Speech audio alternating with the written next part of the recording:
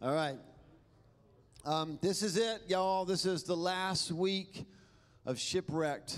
We've been talking about creating unsinkable relationships. And what I have heard, I've heard the buzz, like I've heard y'all talking about it. And what I've learned is the one thing you have taken away from this series is you have created ship names for yourselves. It's the one thing I've taken away from this series, which is cool. We're going to be today, it's kind of a weird thing. We're going to be, by the way, some of you, I know you do go online and you do get the outline and you follow along as I'm talking to make sure I'm almost done. I know that's what happens. And it's not there this morning. So I did that intentionally because I want you to lean in. So get your note sheets out. I want you to really lean in and listen. Not that you don't listen if you're following along, but that's intentional. So don't let that throw you. Today we're going to be, I don't think I've ever done this. We're going to be in Ephesians chapter 4, the whole chapter. Bridget sent me a text yesterday and she was like, is there like a key verse for tomorrow? And I said, Ephesians 4. The whole thing. So go ahead and find it in your Bible, on your app, whatever. While you're doing that, let's quickly recap. Week 1, we talked about alignment. In case you don't remember that, we've been talking about things that can help us create unsinkable relationships. And so we talked about the power of alignment, right? That we want to, Amos 3:3 says, if you don't agree, you can't walk together. So we talked like you got to agree to walk together. Sometimes we're not in alignment, and so we're tug of war against each other. We're doing good things, and you could be in your relationships doing good things, but you feel like you're fighting against each other, and that's why. Week 2, we talked about attachment. Remember that? Gorilla Glue. We talked about getting a big old tub of Gorilla Glue and attaching ourselves to the goodness of God. And that if we would attach ourselves to the goodness of God, then what would we carry with us everywhere we go? The goodness of God, right? So every relationship you're in, you would be in that relationship and you would bring the goodness of God with you. Last week, week 3, didn't Adam do a good job? Holy cow. Like, I don't always like to do the video editing because it means I have to hear myself again, but I loved it last week because I was just like editing, taking notes, and he did a fantastic job. I want to make sure you know this.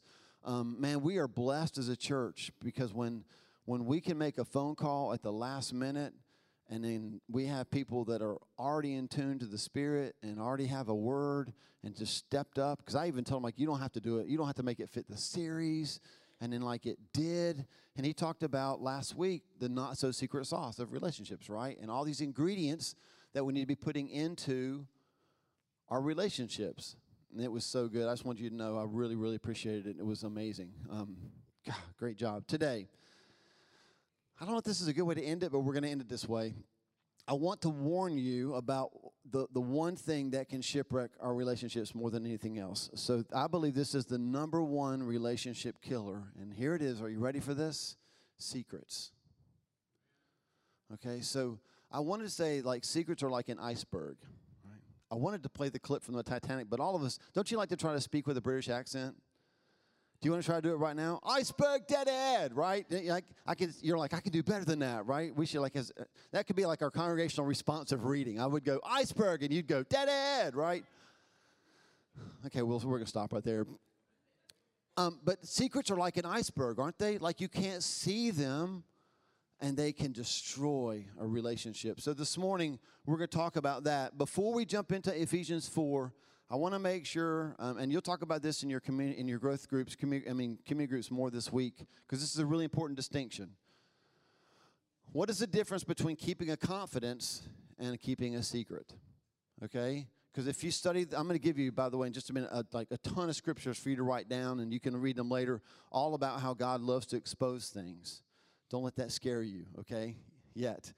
We're all breathing heavy. Like, oh, what's he going to expose, right? But the difference between keeping a confidence and keeping a secret. So here's a couple things to keep in mind. Keeping a confidence is based in love. Keeping a secret is based in fear. Keeping a confidence brings things into the light. Maybe not immediately, right? But if a friend came to you and said, I need to share this with you, I need you to keep it in confidence, our response should be, thank you for trusting me enough to share that with me, and we're going to walk together with this thing that you share with me into the light that God brings. So keeping a confidence brings things into the light, but keeping a secret keeps things in the dark. Don't tell anybody. Keeping a confidence is part of the healing process. Keeping a secret is part of the hiding process. It's really, really important, right? Here's some verses. You ready to jot them down? Get your pencils ready or pens. I'm not going to read them. I'm just going to give you these references.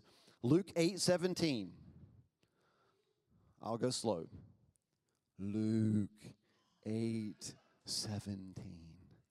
Luke 12:3. John 1:5. John 3:19 through 20. We have no prizes, but congratulations. John 8:12. Romans 13:12. Some of y'all are like, Luke what? 2 Corinthians 4:4. Ephesians 5:8 and 11. 1 John 1:5. When you take the time to read those scriptures, and there are many more, what you're going to see is it says things like, those things that are whispered in the secret, God brings to the light. That he shines his light and that the darkness cannot overcome it. What I need you to understand is that God is all about exposing things. We're all about covering up, and he's all about uncovering. But he doesn't do it because he wants to embarrass us. He does it because he wants to set us free from the power of shame. So secrets are all about shame, right? All about shame. If they only knew. And I would say another little difference between a confidence and a secret is a confidence is usually something personal that somebody else has shared with you. A secret is something personal that you're afraid to share about yourself with anybody else. Okay? All right. So, Ephesians chapter 4. Here's why secrets ruin relationships. Because you can never really live free with one another. I don't know this from personal experience, but if I was a criminal, I would imagine that criminals have a hard time really ever relaxing because they're always looking over their shoulder waiting to be found out. And that's how secrets work in our lives. You have an enemy who wants that for you. He wants you to never be able to quite relax in a relationship because what if they find out? And that's the power of shame and secrecy. And it'll kill relationships. So God's answer is the entire chapter of Ephesians 4, okay? So I'm assuming you're there. Here's what we're going to do. We're going to divide this chapter into two 16-verse segments, not because I'm smart, but because the people that do the Bible already did that, right? So the first 16 verses is one segment, and the next 16 is another. So it's perfectly divided into half. And here's what I'm going to call it. You can call it what you will. I'll give you a couple options. So I'm going to say the first 16 describe the goal, and the second 16 describe the grind. I know that sounds exciting, doesn't it? The goal and the grind. If you're really into business, we could say that it's the hope and the hustle, okay? The hope and the hustle, the goal and the grind. I'll explain why we're calling it the grind in just a second. So let's talk about the first 16. The verses are going to be up here. I'm going to read the first 16, and then we'll talk through it, okay? I'm reading from the New Living Translation. Here's what it says. Therefore, I, a prisoner for serving the Lord, beg you to lead a life worthy of your calling, for you have been called by God. Always, everybody say always. So right away, the standard is high, right? Always be humble and gentle. Be patient with each other, making allowance for each other's faults because of your love. Make every effort to keep yourselves united in the Spirit, binding yourselves together with peace. For there is one body and one Spirit, just as you have been called to one glorious hope for the future. There is one Lord, one faith, one baptism, one God and Father of all, who is over all, in all, and living through all. However, he has given each one of us a special gift through the generosity of Christ. So this is really important. There's diversity in unity, right? All those ones, like one, and then he goes, but each one of you has a gift.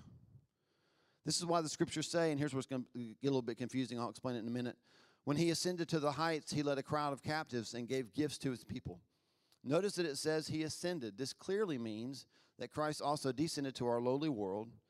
And the same one who descended is the one who ascended higher than all the heavens so that he might fill the entire universe with himself. Now, these are the gifts Christ gave to the church: the apostles, the prophets, the evangelists, the pastors, and teachers. Their responsibility is to equip God's people to do his work and build up the church. Everybody say, that's me, the body of Christ. Say it like you believe it. That's me. This will continue until we all come to such unity in our faith and knowledge of God's Son that we will be mature in the Lord, measuring up to the full and complete standard of Christ. Then we'll no longer be immature like children. We won't be tossed and blown about by every wind of new teaching. We will not be influenced when people try to trick us with lies so clever they sound like the truth. Fake news. Whatever that means to you, right?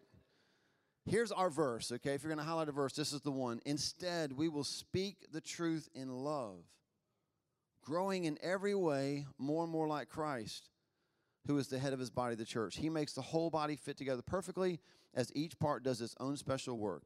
It helps the other parts grow so that the whole body is healthy and growing and full of love. Here ends the reading of part 1, the goal. Just seeing if you're with me. So what is the goal in our relationships? What is the goal according to those 16 verses? And here's what it is. If you're taking notes, write this down. The goal is a culture of love, full of truth and free of fear. Those 16 verses we just read, that's the goal. A culture of love, full of truth and free from fear. Now let's just kind of walk through a couple verses at a time. So like verse 1, Paul says this: I beg you, I urge you with everything I have. I'm like, please, if you don't do anything else, do this. Live a life worthy of the call. First thing you got to know is you're called. Oh gosh, you're also dead. What's up with that? You're called by God. You, not the gifted people in the room. You, the person next to you. Because if you don't understand that you're called, you're never going to do the next 15 verses that follow. You got to live a life worthy of your calling. He's got a plan for you. And here's the key. Where do we live a life that's worthy? Well, in earth, okay. Even more specifically, we're talking about, it starts with R and ends with relationships. You live a worthy life in relationships. How do I know? Because verses 2 through 3 says that we're supposed to be humble, gentle, patient, gracious, tenacious, peaceful.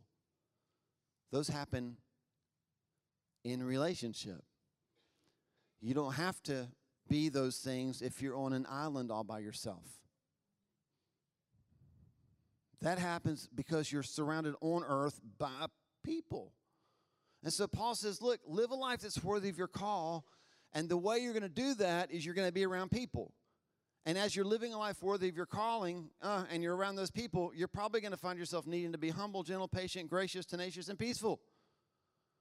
And why? Verse 7 through 11. What is the goal? The goal is so important. Those weird verses that talk about ascending and descending, I want you to get this. That's what Jesus did. And what Jesus did was so important. It was so important because that was part of the process. He did all of that to give us gifts to help us achieve a goal. It says, well, he ascended to the heights and led a group of crowd of captives and gave gifts to his people. And then if you jump down like a couple verses, it says these are the gifts he gave. And we read it, the apostles, prophets, evangelists, pastors, teachers. He gave gifts to the body. He did all the work on the cross, all the work in the grave, everything that happened those 3 days that he wasn't around because he was dead and hadn't risen yet. He did all those things so that we could receive the very things that could help us achieve the goal. And the goal, again, a culture where we can speak truth in love, even if we don't always say it with love. Can we camp out on verse 15 for just a second? How many of you are really good with words? Like you always win the arguments in your relationships. It's okay. Brag a little for a second. Raise your hand. It's okay that you're sitting next to the loser. It's okay. Raise your hand. Right? How many of you always lose even though you're pretty sure you're trying to say the right thing, but you can't get it out right? Raise your hand. Listen, this is really... Absolutely. Absolutely. Absolutely. We got a lot of people that can resonate with you. They're like, mood, right? Relatable. At me. Okay, here's why this is so important. Now, I don't know if this is going to set you free like it did for me. The scripture says that we're supposed to speak the truth in love, not with love. Now, it's good to be loving, right? But in love speaks of culture, where you are so free from fear because you know that you're accepted, that even if you say it the wrong way and it's not with love, you're not afraid of being rejected. The truth is still heard. And instead, we've taken that verse and said, oh, I think we're supposed to speak the truth with love. And so we walk on eggshells around one another. I don't know if I can really say that.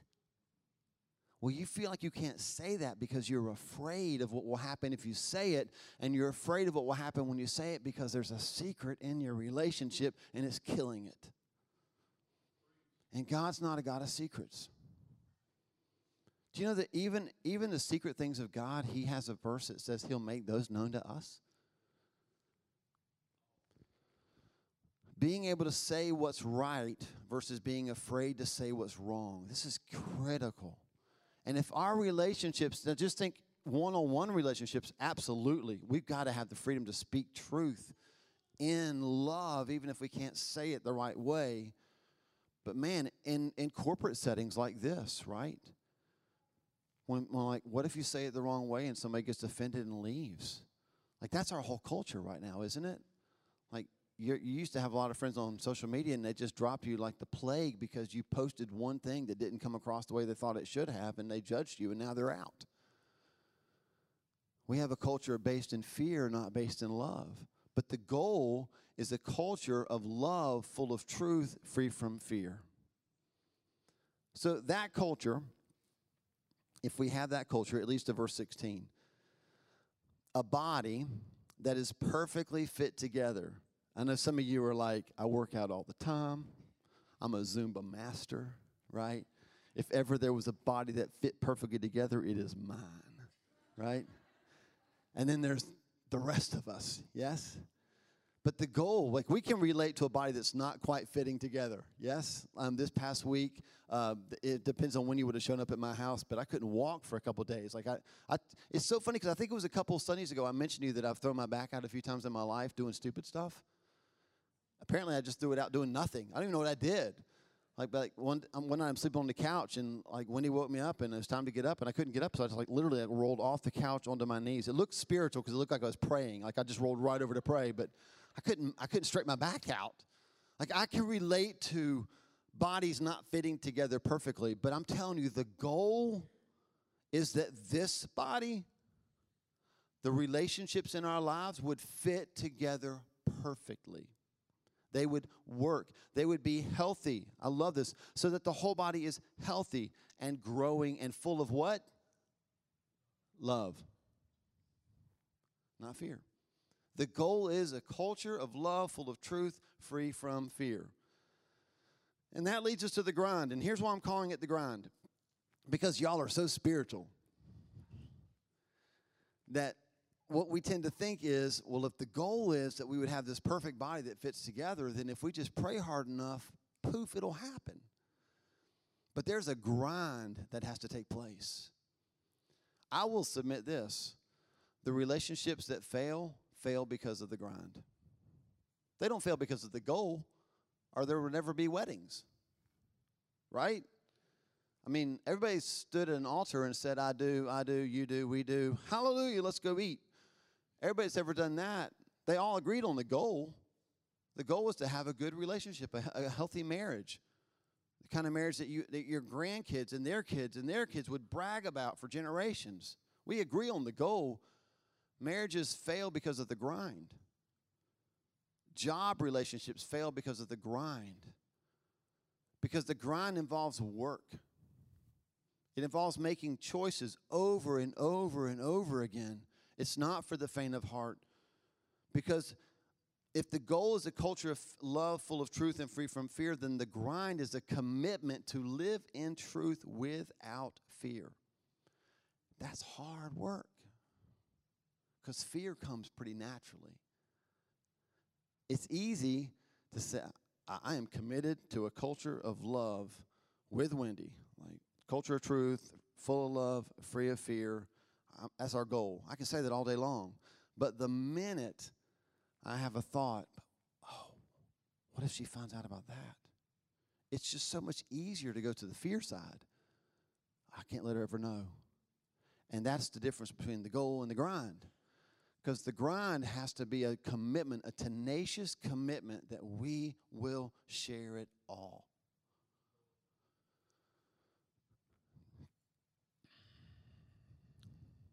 So I love these last 16 verses. Let's read them and we're going to walk through it. Paul says, with the Lord's authority, I say this, live no longer as the Gentiles do, for they are hopelessly confused. I'm not preaching on this, but can I just tell you this? The goal of the Christian faith has never been information. The goal is transformation.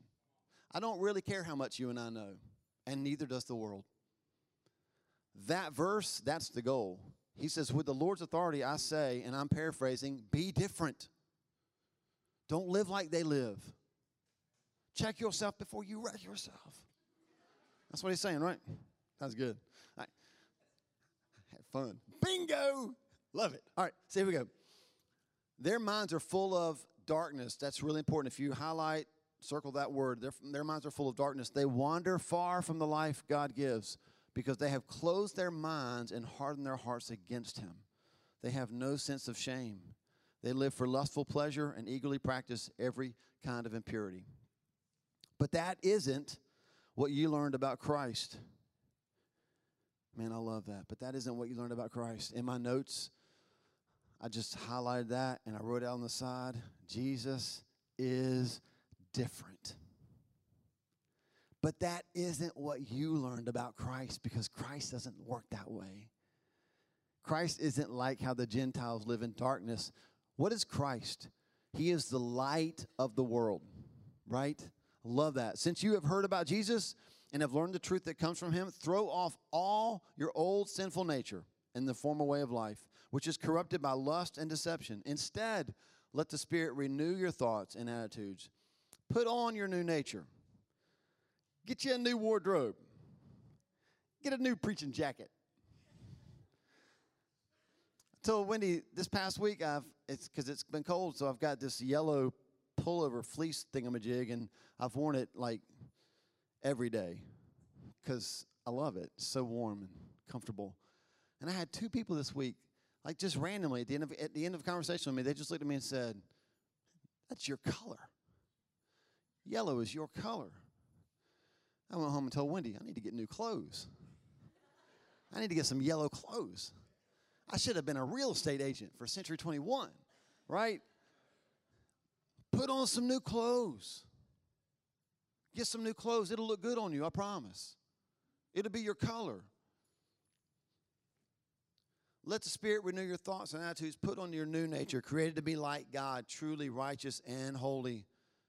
So, you know when there's a so, you got to say what, right? So what? So stop telling lies. Let us tell our neighbors the truth. For we are all parts of the same body. And don't sin by letting anger control you. Don't let the sun go down while you're still angry, for anger gives a foothold to the devil. If you're a thief, quit stealing. That's pretty simple. Nobody ever read that verse and said, what does it mean, right? Don't you wish all the Bible was like that? Like we're fixing to go right into Leviticus. If you're doing a reading plan, we're going to be like in Leviticus going, can it just be like that? Anyway, if you're a thief, quit stealing. Instead, use your hands for good, hard work, and then give generously to others in need. Don't use foul or abusive language. Let everything, everybody say everything, because this is the verse that we're all going to fail at, right? Let everything you say be good and helpful, so that your words will be an encouragement to those who hear them. And do not bring sorrow to God's Holy Spirit by the way you live. Remember, He has identified you as His own. We're not preaching about identity. But can I just say this to a Joshua generation who's struggling with their identity? He just said, remember that He has identified you as His own. That's your identity. You know, like I was raised when it was popular to say, I'm a king's kid. And I hated it because I think it was probably used the wrong way. Like, I'm a king's kid. I can get whatever I want.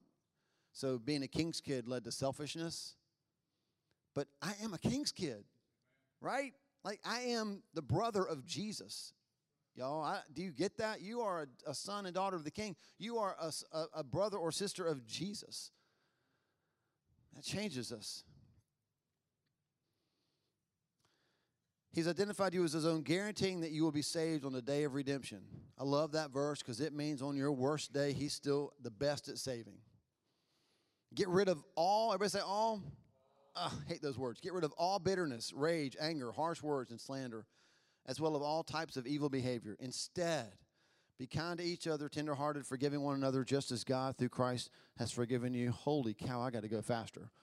All right, let's break down the grind, okay? And as we talk through this, you're going to see why it's a grind, all right? This is where relationships change if we choose to live those relationships in the light. This is what can happen. Verse 17, He said to change how you live. Verse 18, He said to no longer live in darkness. Because in verse 18, He said darkness separates us from God. In verse 19, He said that darkness keeps us focused on ourselves. But, everybody say but. Verse 20, Jesus is different. He is the light that repels the darkness. Verse 21, here's what light does. Light brings truth. Verse 23, light brings change. Verse 24, light brings godliness. And in verse 25, that famous verse, it says, so, and we're like, so what? Here's what Paul's saying. Since light is so much more powerful than darkness, live in truth. Refuse to live in secrecy. Verses 26 to 27, if you're struggling in your relationships, these are verses for you. Anything less than truth opens us up to offense with others and attacks from the enemy. Paul said, don't let the sun go down on your anger. Don't be angry and sin, because if you do, you're giving the enemy a foothold. This is really practical and spiritual. Here's what he's saying. If you go to bed angry, you're waking up in the morning feeling a little bit better because you're going to have coffee, and you're going to forget to deal with what you were angry about. And so you're going to go through the next day and go, well, we don't really need to talk about it now because I feel better. And then eventually you're going to get angry again. You're going to go to sleep. And every time you do that, one more brick in the wall, right? I heard the song in my head. You can go ahead and sing it in your head too. I got it. And eventually you have a wall. That's what offense is. So secrecy leads to offense. It also, the Bible says, opens us up to attacks from the enemy. Why can't I defeat the enemy? Why can't I live in freedom? I'll tell you why, because you got secrets. I've got secrets. Why can't our relationship be godly? Because there's secrecy. But truth. I love this. Here's what truth does. Verse 28. I'm going to go fast. Truth makes us better workers. Quit stealing. Do something productive with your hand. I love that. Truth makes us, verse 29, more encouraging. Everybody likes to be around encouraging people. Can I get an amen? Verse 30. Truth makes us more sensitive to the Holy Spirit. Man, I want that, y'all.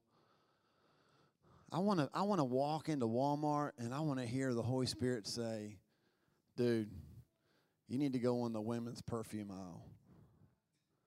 And I'll be like, do what? And I just want to walk over there and find out there's an appointment. Somebody I'm supposed to talk to. Or you need to go get a big bag of dog food. I don't need dog food. Go. I want to be sensitive to the Holy Spirit. And truth does that. When we live lives that are marked by truth, it does that. Verse 31, we read a whole bunch of stuff. Get rid of bitterness, rage, anger, harsh words, and slander, as well as all types of evil behavior. I just wrote down that truth makes us less toxic. And man, don't you want to be around less toxic people? They want to be around you when you're less toxic as well. And truth makes us less toxic. And in verse 32, truth makes us more forgiving. So in short, here's what it means. If secrets are the number one relationship killer, then truth is the number one relationship healer. Now, we've got to bring this to an end. So I'm going to try to get somewhat practical. Let me answer the question that you're all thinking. Does this mean that all of us need to come clean and share everything that we've ever done with anyone who will listen? Maybe. What I know it does mean for absolute certainty is that we're supposed to come clean with our Lord.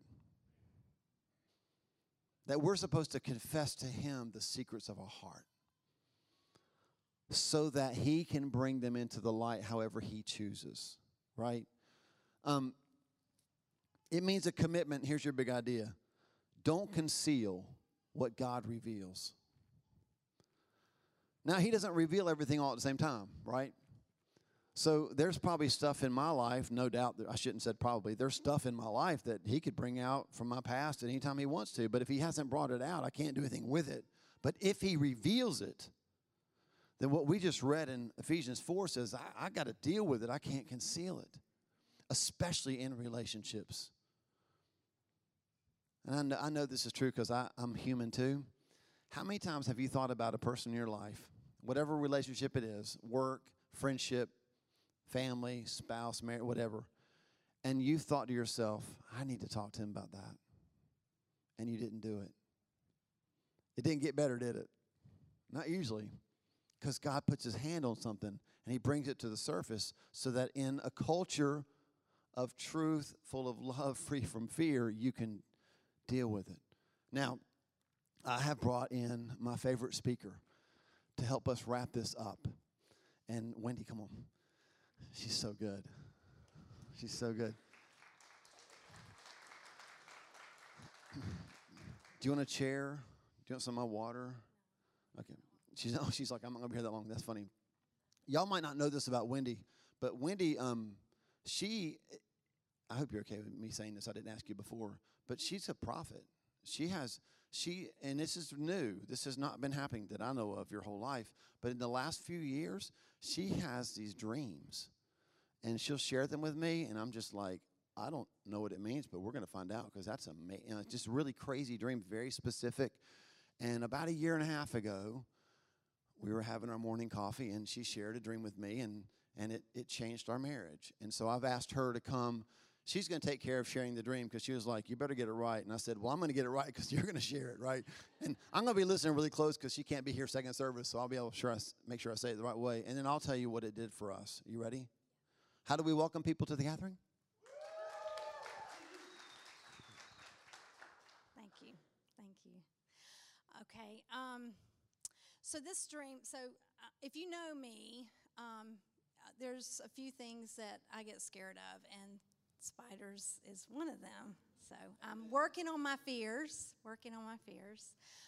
But in this dream, Paul and I were in our bedroom. We were asleep in bed, and Yes. I woke up, sat up, and there was dim light in the room, and there were spiders everywhere. I mean, just little spiders everywhere.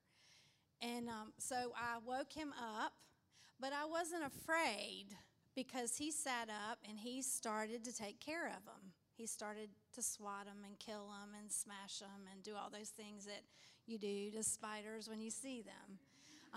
They were covered everywhere in the room.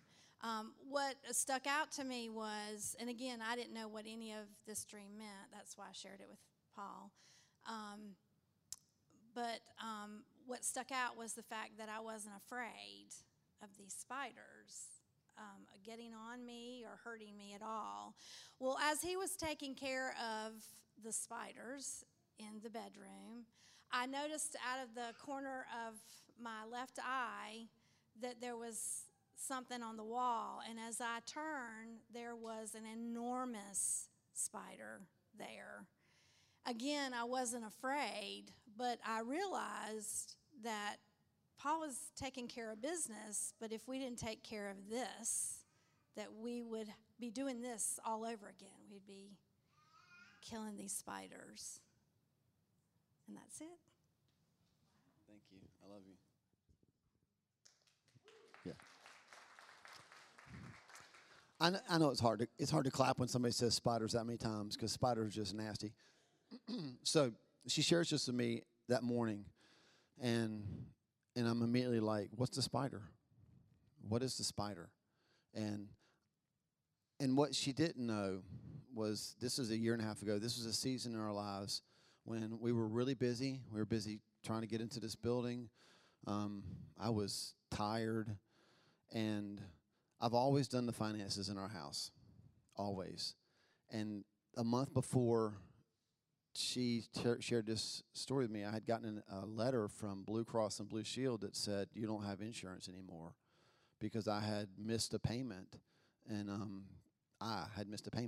and I didn't realize missing that payment meant that it kicked something in place that with Obamacare, if you're like 2 payments behind, then they just cancel your insurance. And I called them, I'm like, I just missed 1 payment. And they're like, yeah, but you missed a payment in the summer too.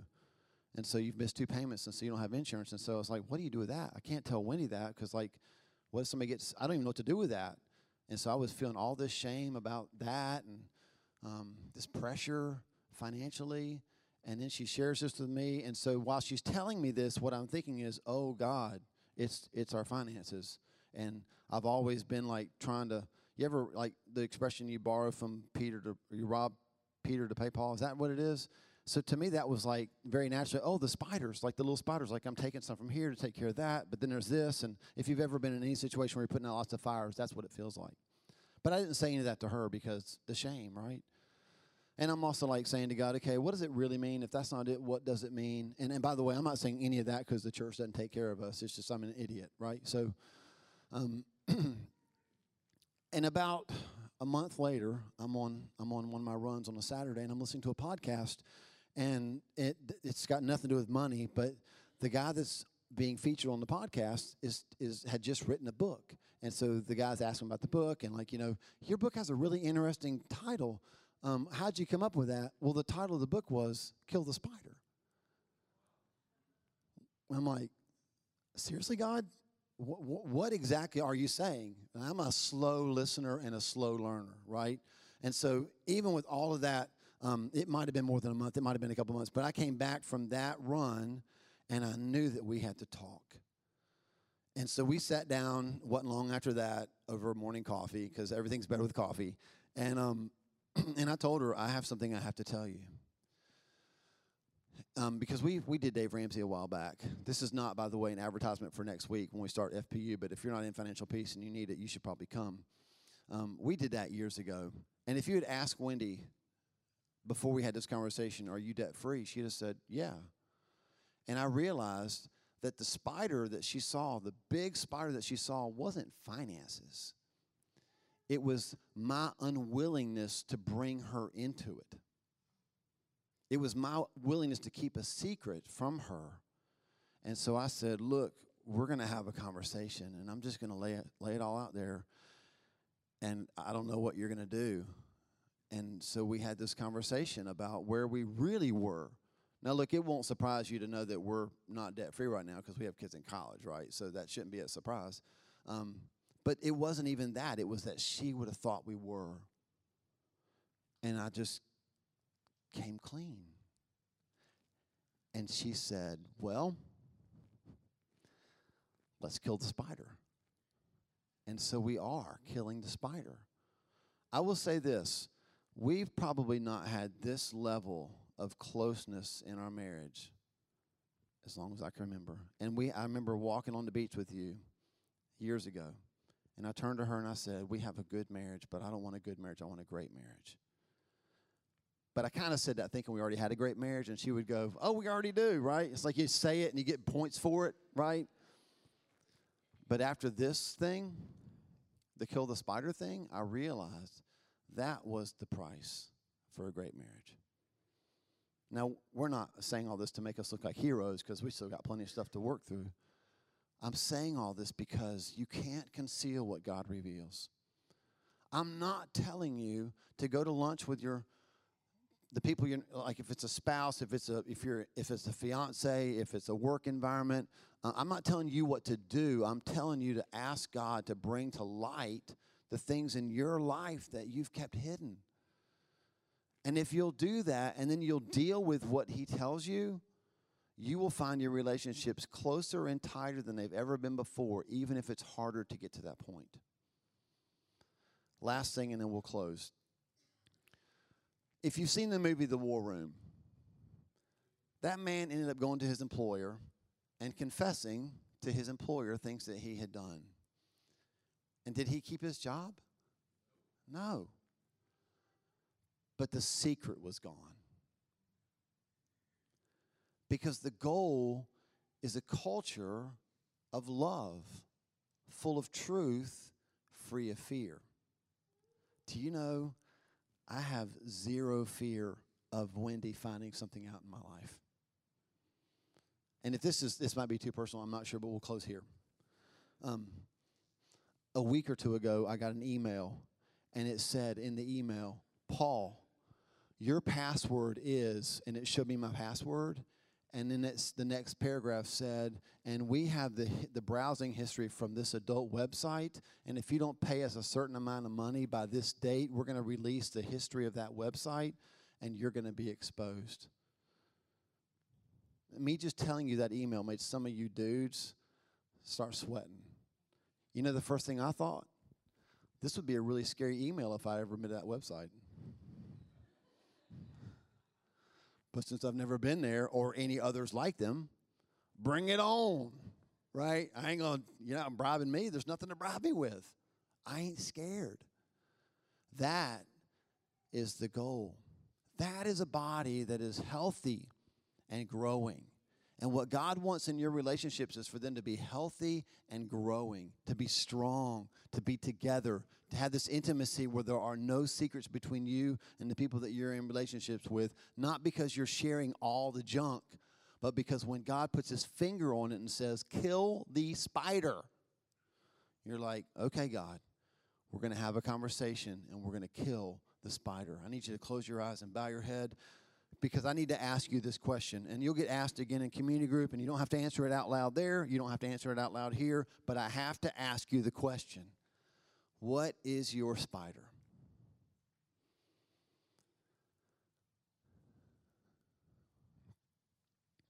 And more than likely, it's not the first thing you thought of.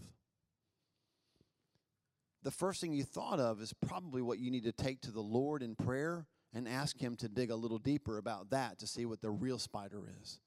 But I can guarantee you that you probably have one. There's probably a spider in your relationship, and He's provided you with people, if they're living Ephesians 4, who have created a culture of love where you can talk about that thing and have them say the same thing to you that Wendy said to me. Well, you kind of blew that, but let's go kill the spider. And that's what God wants for you more than anything else. And if you are obedient and you say yes to that, let me tell you what will happen on the other side. Man, you are going to get through the grind together, and you're going to have this relationship that's stronger than it's ever been before. And the healing process will begin.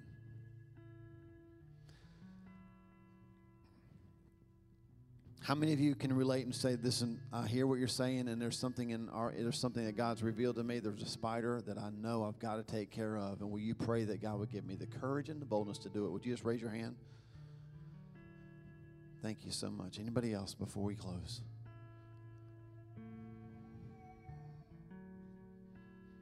All right, let's pray together. Father, I thank you, God, that you are all about relationships. You don't want us just to have them. You want them to be healthy and strong and growing. And so this morning, God, as we bring this series to a close, all the things that we've talked about, being aligned and attaching ourselves to your goodness, these great ingredients that we can have in our relationships, all of those are great. But God, the big iceberg, the thing that we can't see is what can take us down. And so I'm thankful this morning that I can pray with boldness to a Father of light who loves to bring things into the light, because you want to free us from this blackmail-like fear that the enemy holds over us. You want to set us free. And I'm praying for those that raise their hands this morning. Man, God, you want them to have a breakthrough in their relationships where they are not afraid any longer of somebody finding out something, because you are the God who's bringing it into the light so that it can be dealt with and it can be healed. Lord, I pray over relationships at the gathering, in our work relationships, friendships, romantic relationships, God, in our marriages. I'm praying that we would live to see a culture of love, full of truth and free of fear.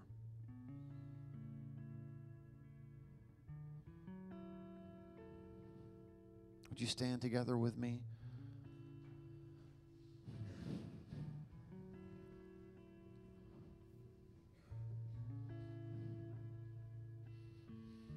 I'm gonna say this one word, okay, before we leave, and it seems like easy picking, but I'm gonna say it for a reason. So as I was praying, porn came to mind, okay? Porn is not a male problem. Porn is a human problem. And here's why I'm saying it. Because some of you in your relationships are going to need to have a conversation about that. And what I want you to know is that porn is not your spider. The spider is the stuff in you that drives you to it that you'll never tell anybody. And so I'm telling you this now because I'm going to pray that as the closing prayer. That's a weird way to close church, isn't it? It was great, porn. But I really feel like the Holy Spirit just put that on my heart. And so I want to encourage you, right? Like, it's not enough just to go like, yeah, I struggle with that. Right. With 99% of the people that are here. Why do you struggle with that? That's the spider. That's the secret. And he wants you to have a relationship where you can share that, right? And so if that's something that's going to relate in your life, I'm just going to pray over you, and then we're going to high-five each other and go home. Is that cool? And I'm here if you want to talk, man, anytime, anytime. Father, in your name, Jesus, we just pray specifically over that. Lord, you are a God who is not afraid of the things that we try to keep hidden. That's why you want to bring them to the light, because you can kill it. And so I pray right now over people in this room that your Holy Spirit is dealing with in that area. I just pray that you would give them freedom from the fear of that ever being found out. And I pray that you would do what you promised in Psalm 139, search them and know them and see if there's any offensive way, and then lead them to life. Uncover the motives, God. Uncover the hurts, the pains, the disappointments that have driven them there. And let that begin to breathe your life. Because that's the spider that has to die. And I just speak life and healing and hope over this body.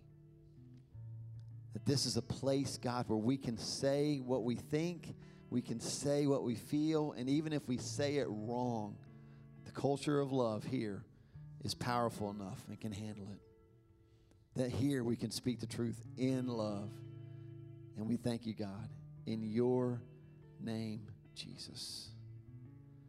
Amen.